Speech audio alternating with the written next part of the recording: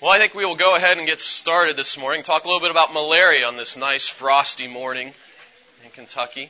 Fortunately, that keeps the mosquitoes away for us a little bit. But as many of you know, for much of the world, that is not the case.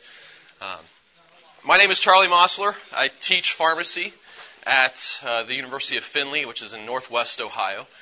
Interestingly, my primary focus is geriatrics. And so you're probably like, well, how's a guy from northwestern Ohio who teaches geriatrics, still works in nursing homes occasionally, here talking about malaria? And that all started actually in pharmacy school. My third year of pharmacy school, I had the opportunity to go to Belize.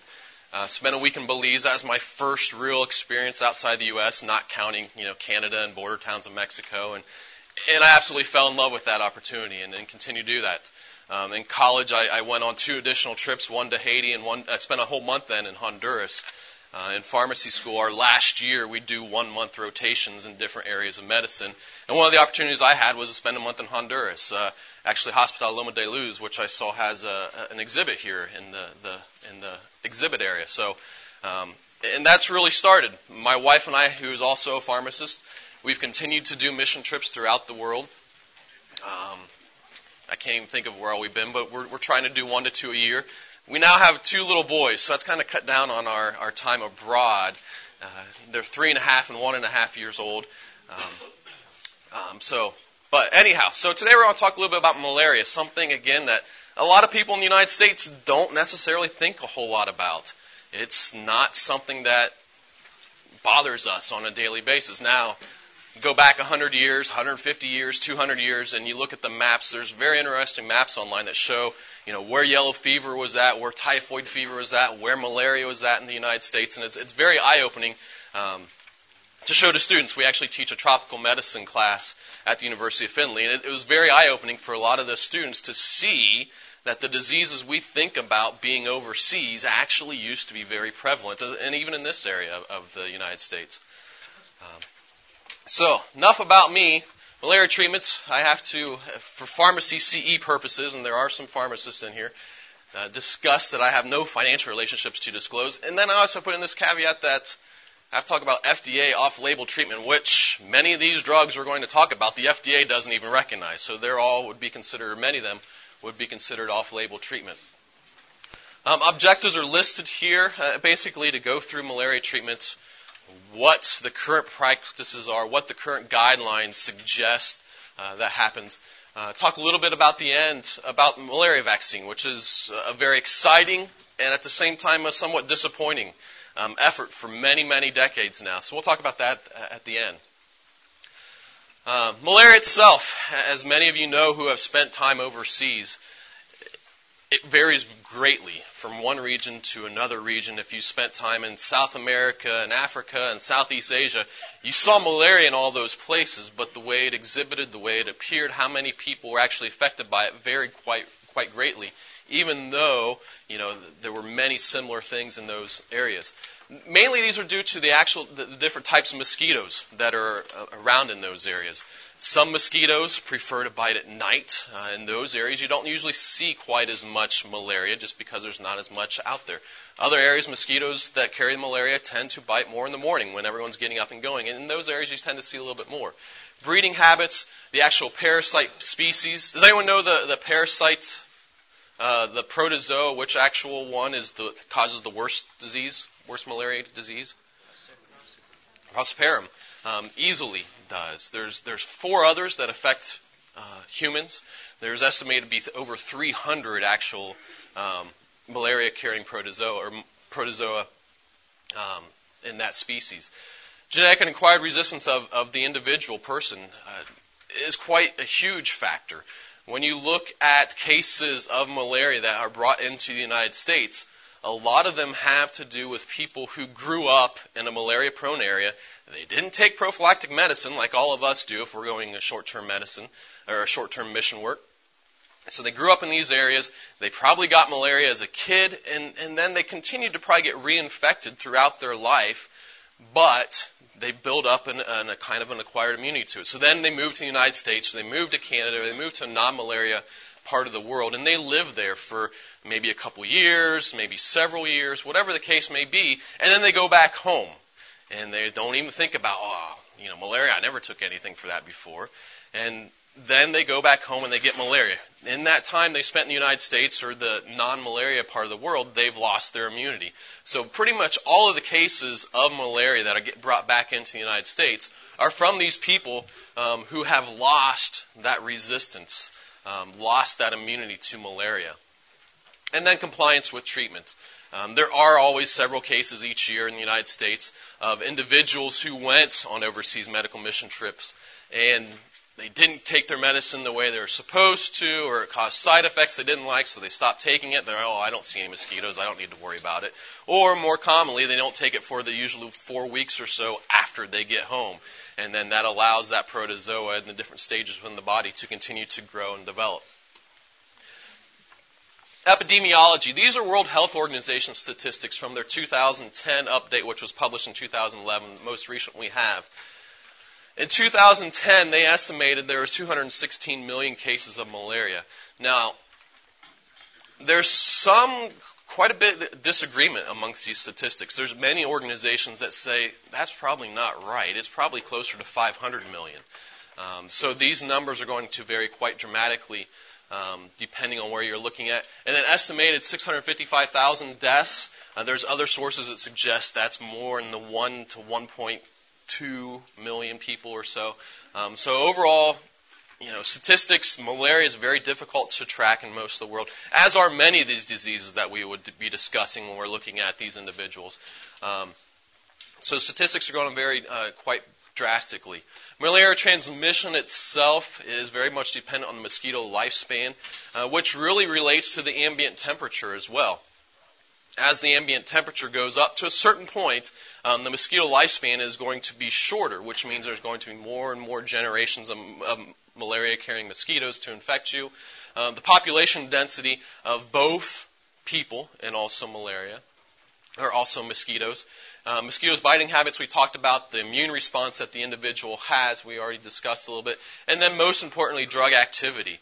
A lot of the malaria medications, especially the old quinine-like medications, chloroquine, chloroquine has really lost effectiveness in the vast, vast majority of the world. Pretty much the only place you can still take it and expect to get good prophylactic experience from it is in Central America and the Caribbean islands. Other than that, chloroquine really has lost its response. Same thing with methylquine. We're seeing an increasing resistance, kind of starting in Southeast Asia, but there's also other pockets in the world where we're starting to see more methylquine resistance as well. So if you have somebody with malaria or you're taking prophylactic treatment but you're taking the wrong one based on resistance patterns of the protozoa species in that area, it's not going to do you much good.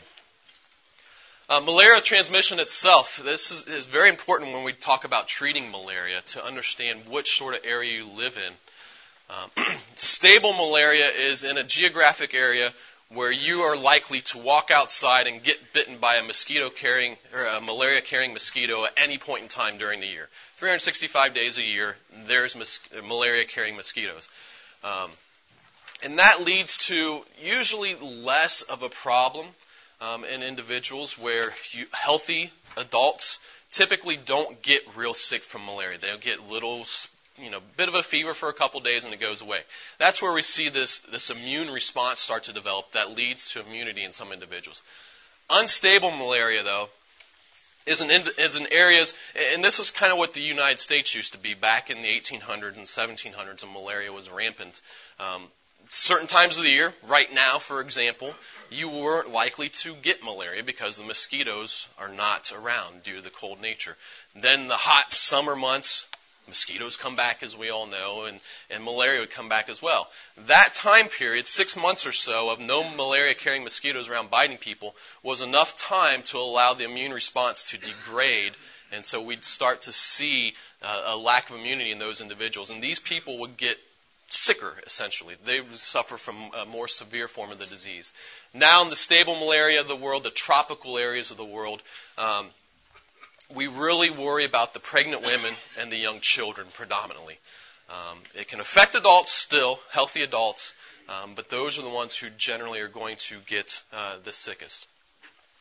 Innate immunity, of course, many of you know, working in some of these areas of the world, that sickle cell areas of the world, where patients are likely to have this, it's protective. The same with G6PD, thalassemia, which is a disorder that affects the hemoglobin.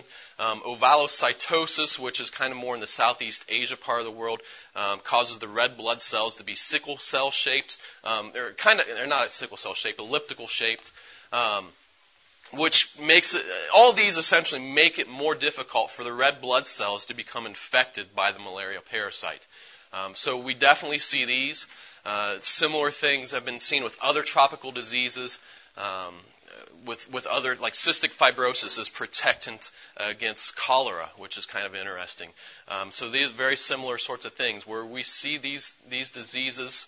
Normally we would not want one of these diseases, but they do seem to be genetically protective against getting malaria. Acquired malaria, this is what we kind of already jumped ahead about a little bit.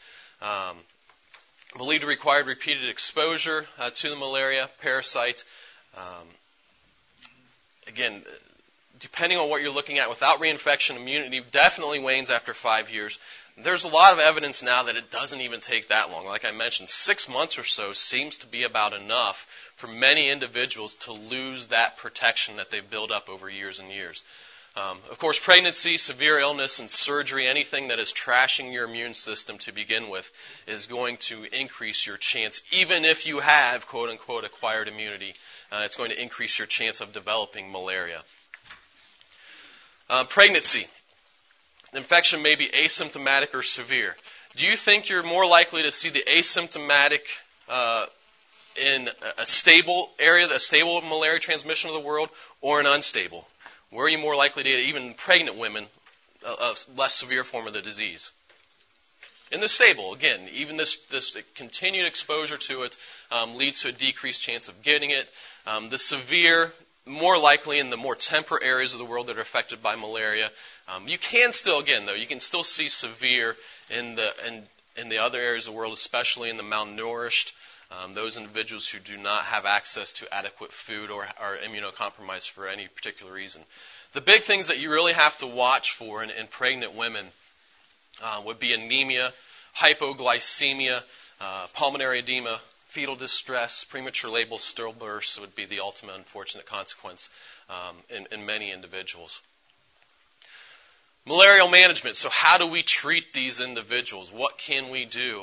And essentially, the World Health Organization recommends that all patients who have symptoms of malaria, no matter if it's just a little fever for a couple days, or if it's, extreme fever resulting in potentially seizures, hypoglycemic crises, whatever the case may be, they recommend that all patients who have symptoms, signs, symptoms, or confirmed malaria to get treatment. Many patients also need antipyretics and analgesics, things like acetaminophen, ibuprofen. It doesn't matter if you give it orally, if you give them rectally, or if you live in areas of the world where you can get acetaminophen or ibuprofen in injectable forms. The big thing is to get those into those individuals so that we can bring down their fever in a rapid manner. Why do we avoid aspirin in children?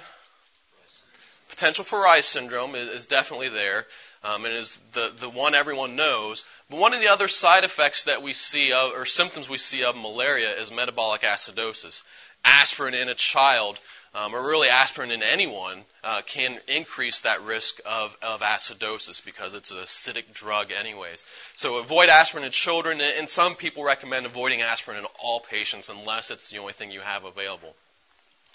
Airway, breathing, circulation, always should be assessed. Treat hypoglycemia. Again, many of these people get hypoglycemia. Some of the drugs we use to treat malaria, we'll talk about shortly, cause hypoglycemia because they cause the pancreas to release more insulin. So that it becomes even more confounding factor in those individuals. Watch for bacterial co-infection. Malaria a lot of times will also result in a bacterial infection. Due to, either the bite itself could become infected, but more likely it's when the individual's immune response system is fighting off malaria that now it really lets the other bacteria come in and take advantage of that depleted immune system. Treat dehydration, whether that's with oral fluids, IV fluids, whatever you have available, whatever the patient's able to tolerate. It doesn't seem to matter as long as you get fluid into them. And then the last two would be in extreme circumstances, very severe disease, when you need to actually give somebody ventilations, give them inotropic therapy. Dopamine is the preferred agent to use if you have that available over epinephrine or adrenaline, because epinephrine and adrenaline, again, can increase the risk of acidosis, which these individuals may already be at increased risk of just by having malaria itself.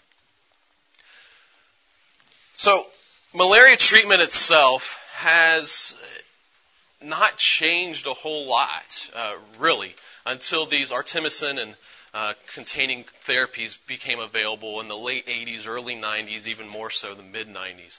Up until that point in time, everything had revolved around quinine, either or derivatives of quinine, like chloroquine, hydroxychloroquine even to some extent, mefloquine as well, and then, of course, quinine itself.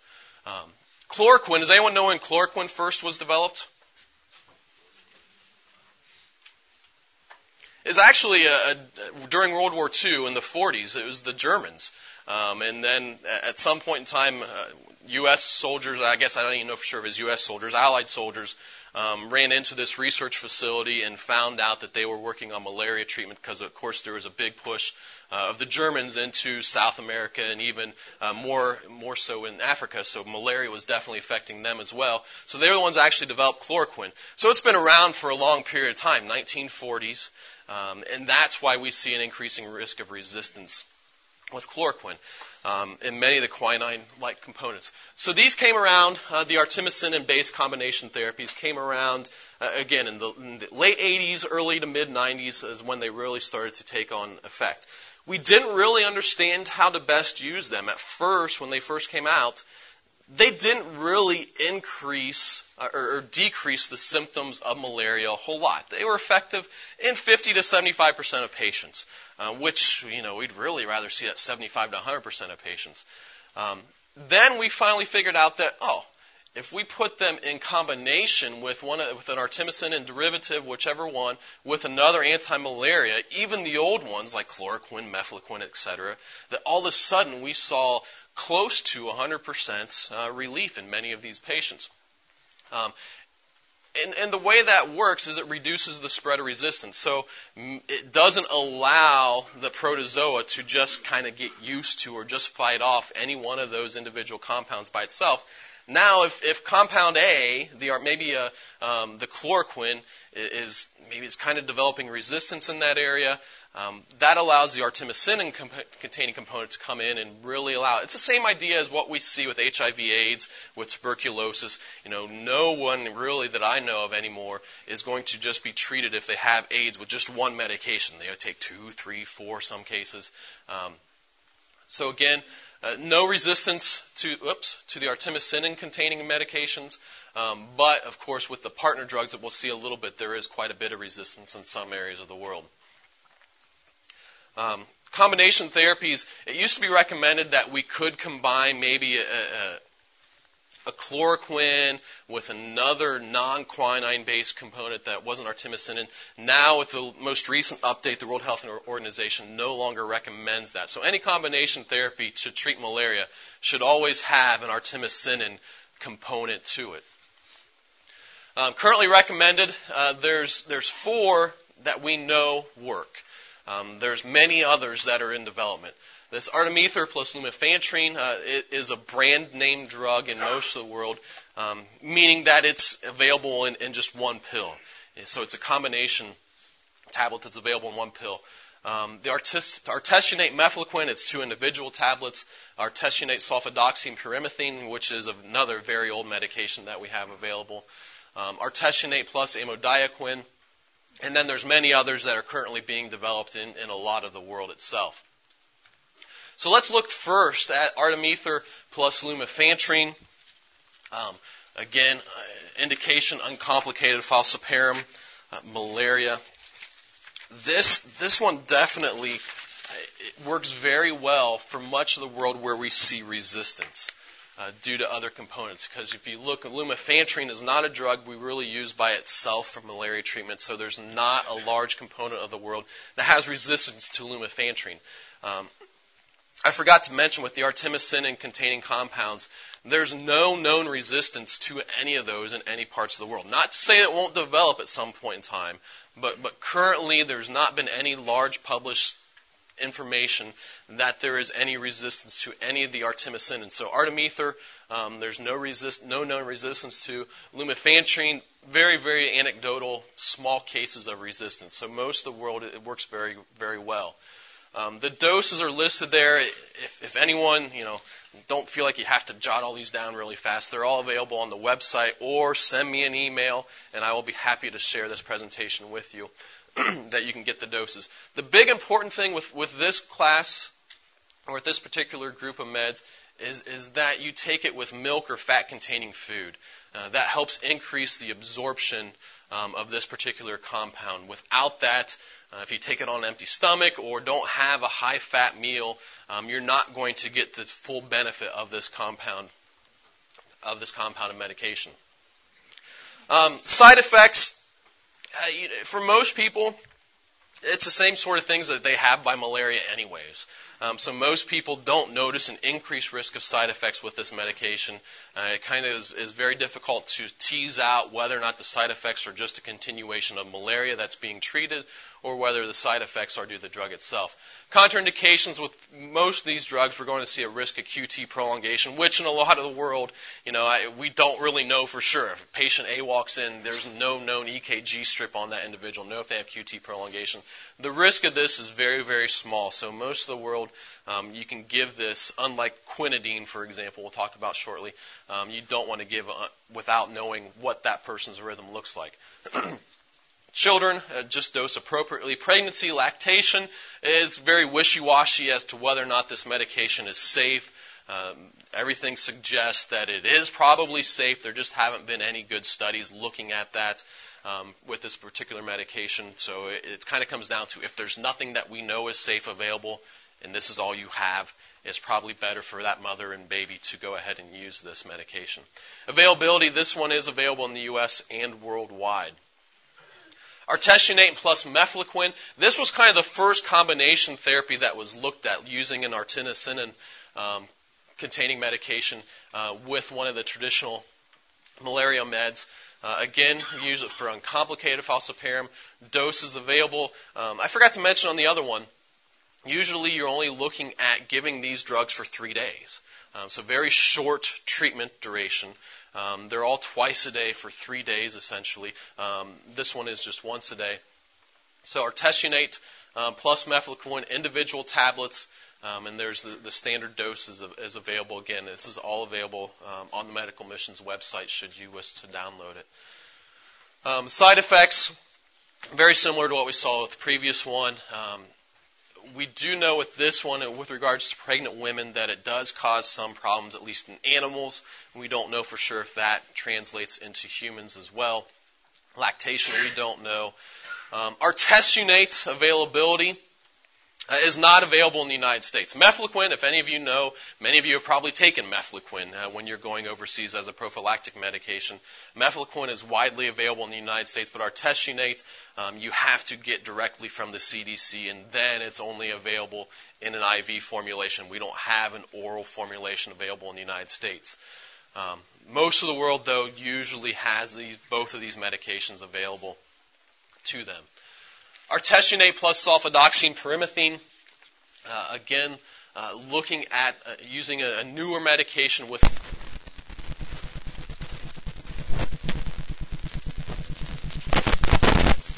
this one is only used where the 28-day cure rates to just the SP component alone are greater than 80%, which most of the world is less than 80%.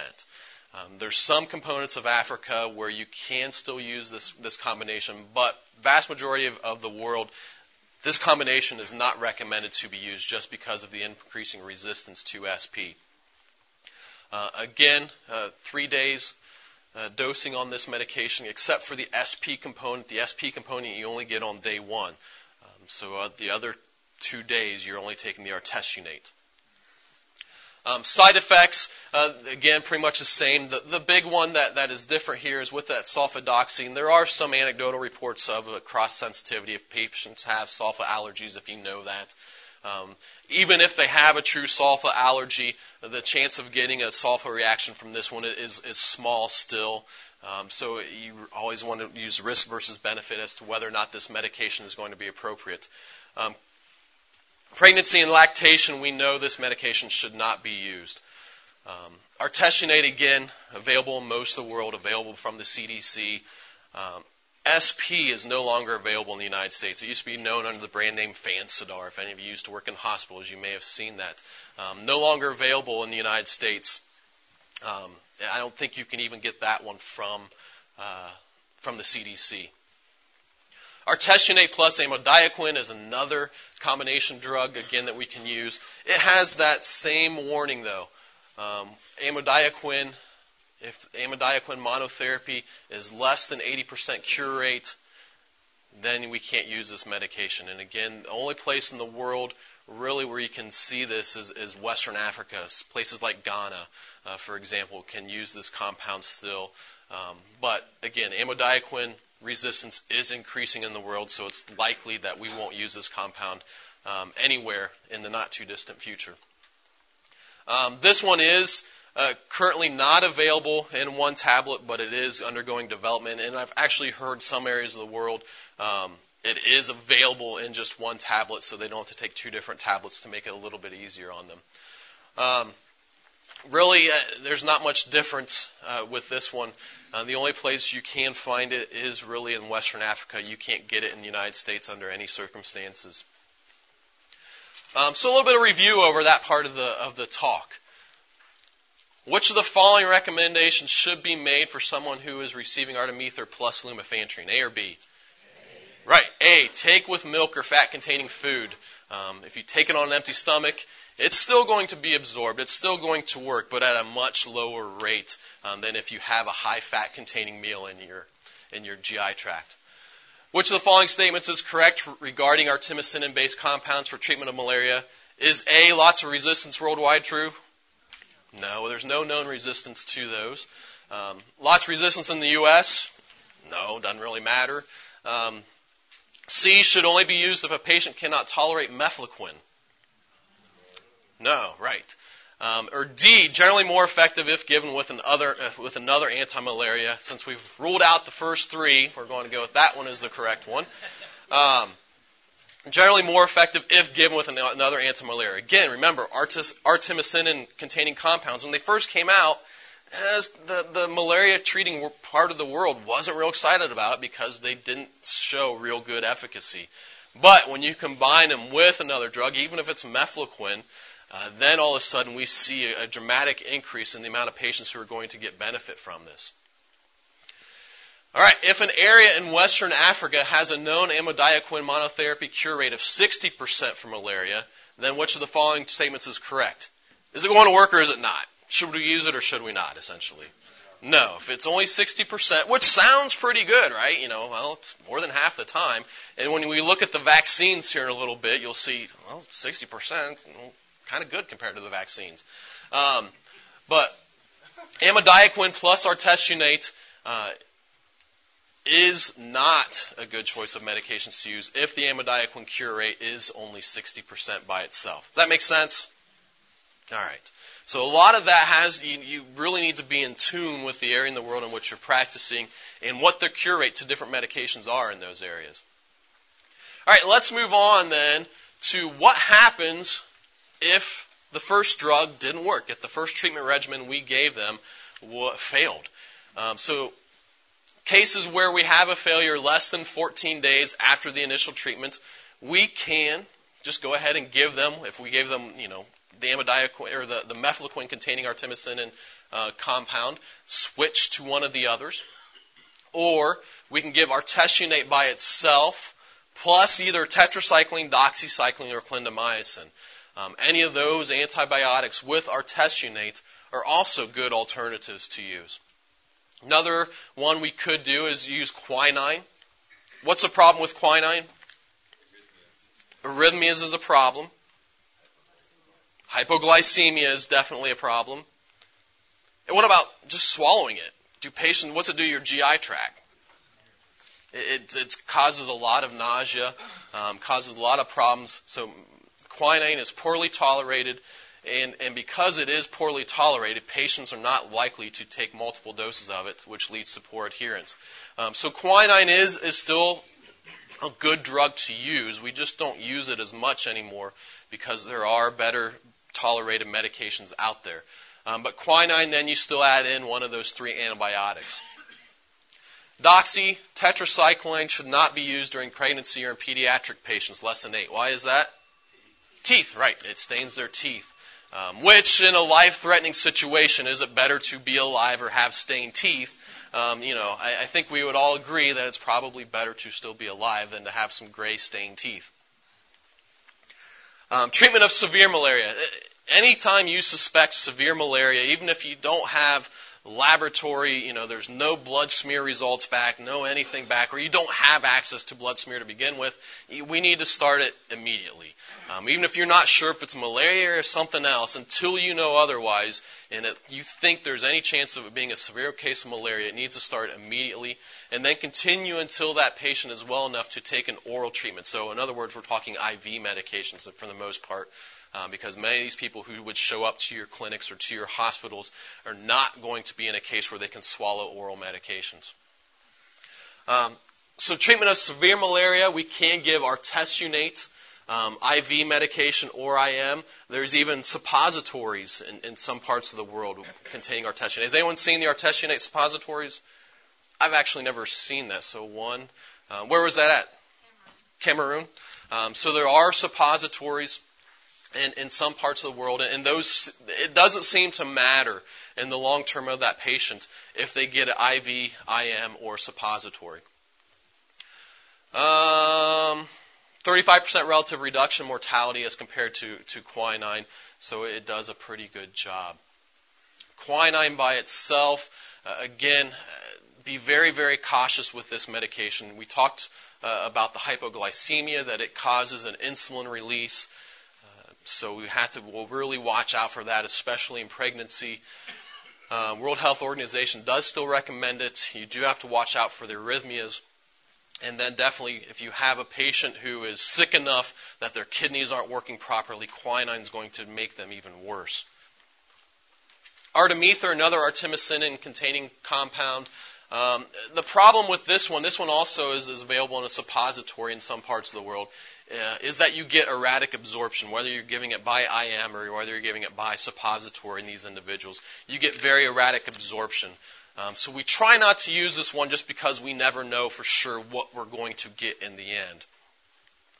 Quinidine. Usually we don't want to use this medication. Usually we can't in much of the world use this medication because of this cardiac monitoring that we really need to watch. It's more prone to cause arrhythmias than quinine is, so you really have to watch it. Again, really the only point that the World Health Organization recommends that you use quinidine by itself is in the case where there's nothing else available. All you've got on your shelves, all you have in the pharmacy is quinidine. That's probably going to be better than nothing, but other than that, we really shouldn't use it. So what about malaria? What can we give to a patient who is pregnant and has a severe case of malaria? Artesunate works quite well. Artemether is kind of the second choice.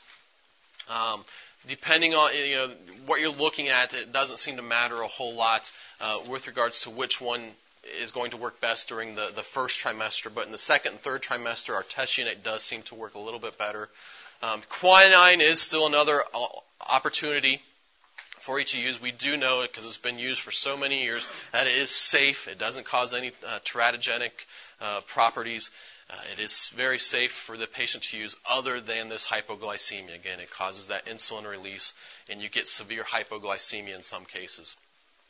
So follow-on treatment for these individuals, once they're well enough to take oral medications, we can stop, whether we're given an IV, an IM, or a suppository form, and switch them to the oral equivalent of those medications. You always want to do it for 7 days, and then 7 days of doxycycline. You could use tetracycline as well, or clindamycin if you're dealing with a pregnant woman or a pediatric patient where you're worried about the doxycycline or tetracycline problems. Alternatively, you could give a full course of one of those 4 artemisinin-containing therapies, the compounded therapies with the artemisinin-containing medication, and the older mefloquins or SP or the other agents. So you could do that for just 3 days as well. So treatment of malaria in the United States. How do we treat malaria in the United States? Anyone know?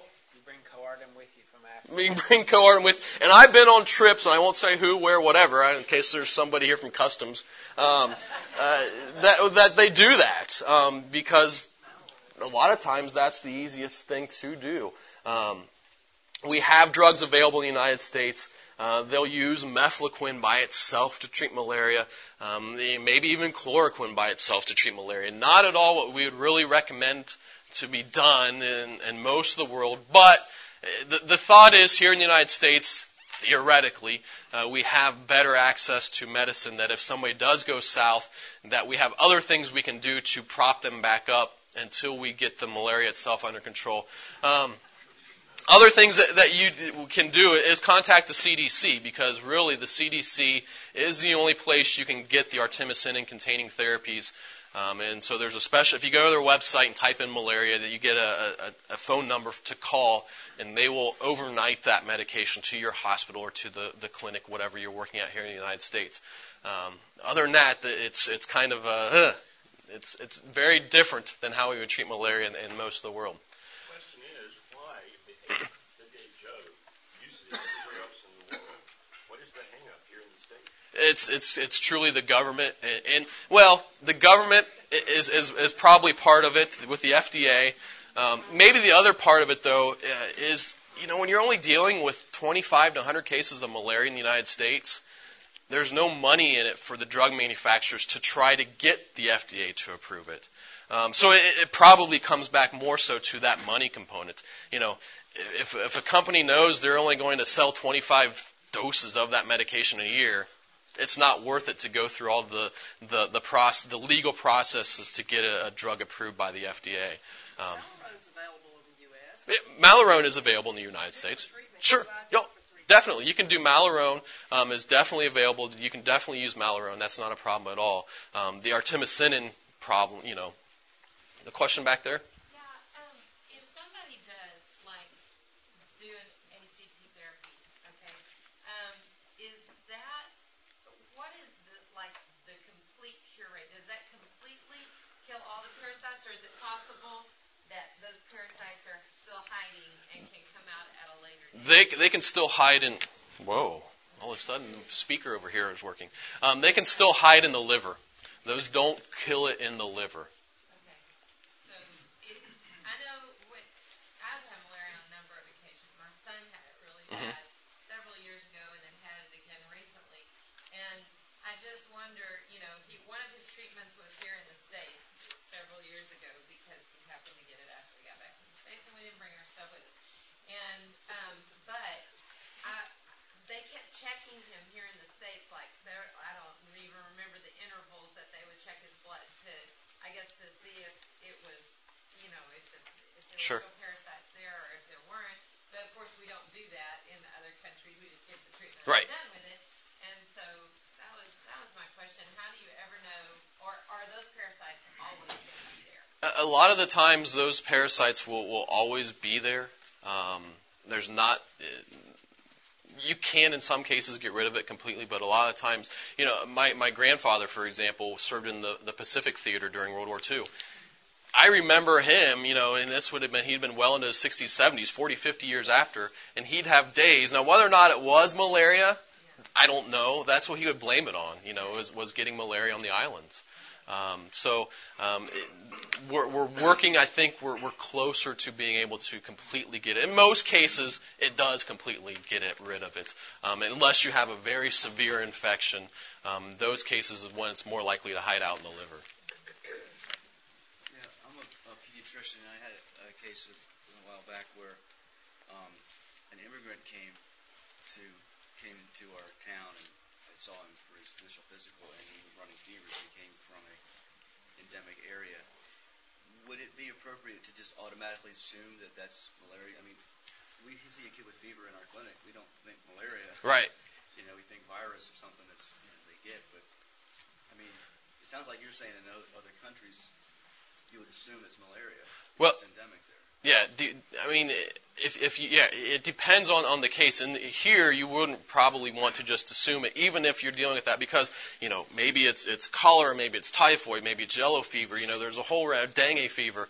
There's a whole realm of other things. So it probably would be best. And the CDC is unlikely, from what my understanding, to send you medications unless you have a positive blood smear that was done that shows that it was malaria.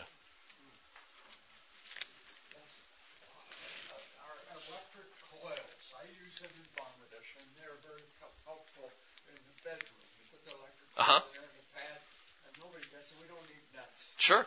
So is that helpful? Yeah, there's the question has to deal with what can we do to maybe prevent getting bitten by a mosquito in the first place. And yes, there's the electric coils. There's all kinds of different things you can do. Why are they not available everywhere? I have no idea. Well, that's true. The electricity component would be a big problem. Pardon me? I don't know why. If it just comes down to one of the off little fan things that helps when I work. Sure. Drives off any mosquito. Yeah. DEET. DEET can be definitely your best friend in many cases. However you're getting that DEET, whether it's through right. All right, vaccines. Real quickly to wrap up here. How long have we been looking at vaccines? Anyone know how long malaria vaccines have been tested? Decades, 20, 30 years or longer. How many vaccines are commercially available in any part of the world? None. Other than, apparently there's some, I read something online a week or so ago, Vietnam might have something that you can just get. I don't know anything more about it than that. But currently there's no widely commercial vaccine available. Development is very difficult. The protozoa species in general, and there's so many different ones, it's very difficult to develop a vaccine. The one everyone's excited about is this RTSS AS01. It's currently in phase 3 trials. There was some preliminary phase 3 data released. Was that last October, I believe. They're expecting to release some more preliminary data in December of this year. Basically, a 51%, actually 51%, the number here in the slide is not correct. 51% was in the phase 2 trials. The phase 3 trials showed 55%. So somewhere in that 51, 55% is where we think this vaccine is going to be at. Now, when you look at it, that was only in infants 5 to 17 months. They were given this vaccine once a month for 3 months. We don't know for sure exactly how long it's going to be effective for. They're guessing every 3 to 4 years you're going to have to repeat that to at least some extent. We don't know for sure where that's going to be at. The full report isn't expected to be released until 2014. And then the World Health Organization is expected to rule on it in 2015. And it's expected it's going to have a place in therapy, or in prevention, I guess, not so much in therapy. But how much that is really going to be with only about a 50% response rate really remains to be seen. There's at least 20 others that are currently being researched. Some say there's more than 30 others that are currently being researched. All of them are about 5 to 10 years behind where RTSS is. So they think, they're pretty sure, they being the malaria virology vaccine sorts of people experts, that we will eventually be able to develop a vaccine that works like the hepatitis A, hepatitis B, where we're talking 90+% effectiveness. We're not there yet with this RTSS, but they really think that in the it will still be distant, but in the not too distant future from an overall malaria perspective, 15 years or so, that we will be at that point, hopefully. So they really think one of these other medications or one of these other vaccines that's coming down the pipeline will work much better than this RTSS. So So we have that. It's out there. It's available. They think it will be available in a couple years. Again, just keep in mind only a little more than 50% response rate overall, though, is what's expected. Questions? Two quick questions. One is there's a report this summer that some folks in South Africa had developed a one-time single-dose treatment for malaria. I want to know if you knew anything about that. And secondly, about counterfeit drugs. Oh, counterfeit. I want to do that first. Actually, I'm not sure about the one-dose treatment It came out this summer. in South Africa. No. Research in South Africa. I'm not familiar with that one. I do, actually, now that you sent it, I do remember seeing a report about it, but I don't remember. I think it was an artemisinin-containing drug that they were able to make it. The problem with the artemisinin drugs, I didn't mention, is that they have a very short half-life.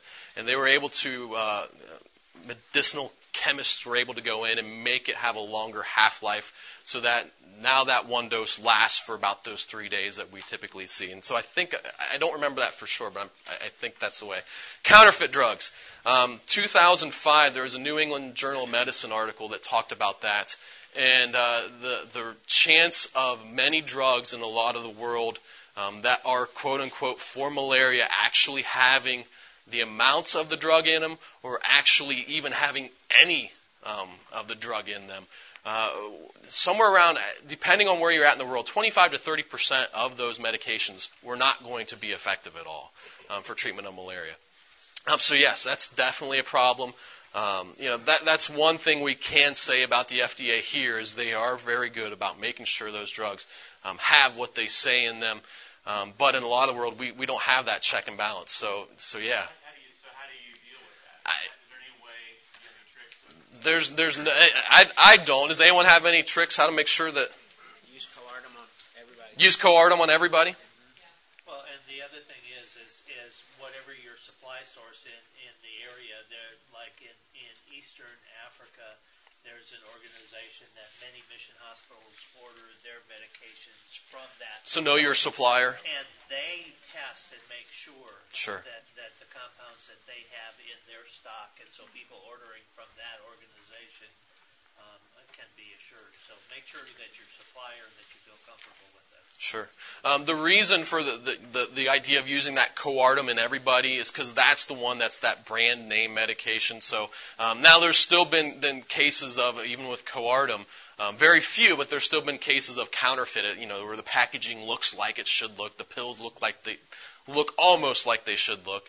So there are still even then. So a lot of it comes down to, knowing who you're getting your medications from, having that good relationship. Yes, sir. There are a lot of prophylaxis regimens. What do you use and why? Prophylactic medications, what do you use and why? It really comes down to, one, where you're going.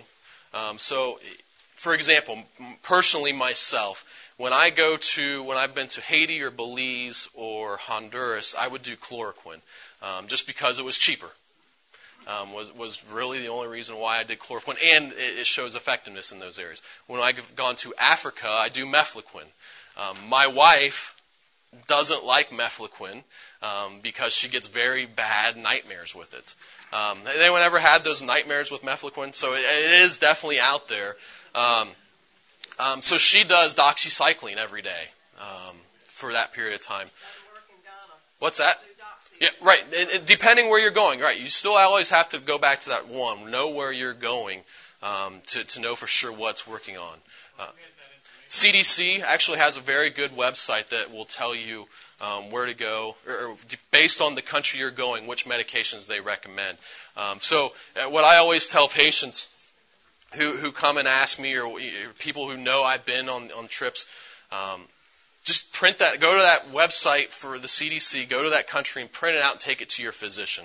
Because most of the time the physicians here in the United States don't know.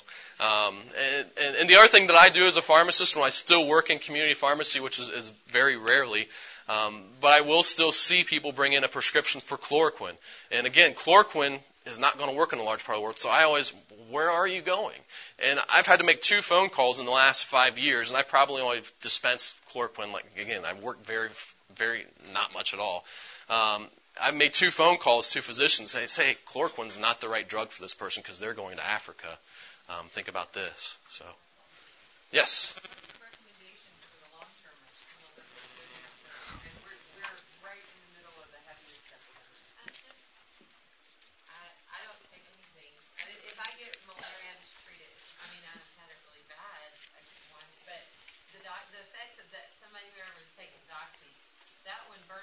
Sure. all the time, and I'm constantly in the sun.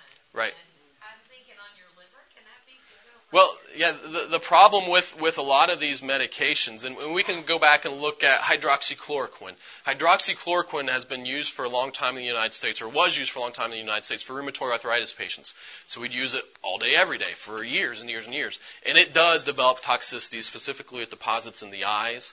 And a lot of the quinine-containing medications can do that as well. So exactly like the lady sitting next to you, a lot of long-termers will just treat it when they get it, because those medications, taking mefloquine once a week for years is potentially more hazardous. We really don't know. That I know of, there's not been any long-term studies looked at any of these traditionally prophylactic medications for a period of months to years.